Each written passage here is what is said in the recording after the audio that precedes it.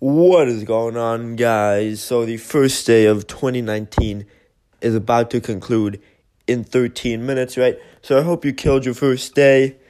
I definitely did, right? Took a nice, relaxing vacation day, right? Started off the year fresh, ready to go, right? Slept until noon for the first time in around 6 months. So that was very enjoyable, right? Because I stayed out until 2, 3 a.m. last night.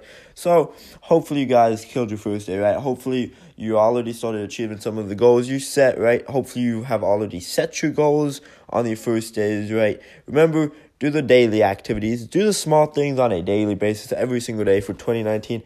And I guarantee you will be 365% higher than where you started out at, right? And in 2 years' time, if you haven't achieved every single goal that you have down, right, you will be very, very close to it.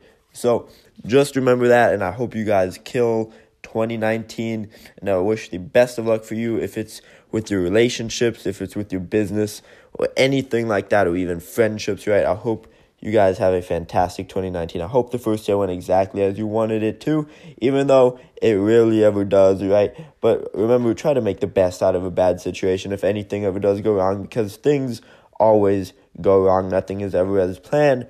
So I hope you guys have an amazing 2019, and I will talk to you again tomorrow on this channel, right?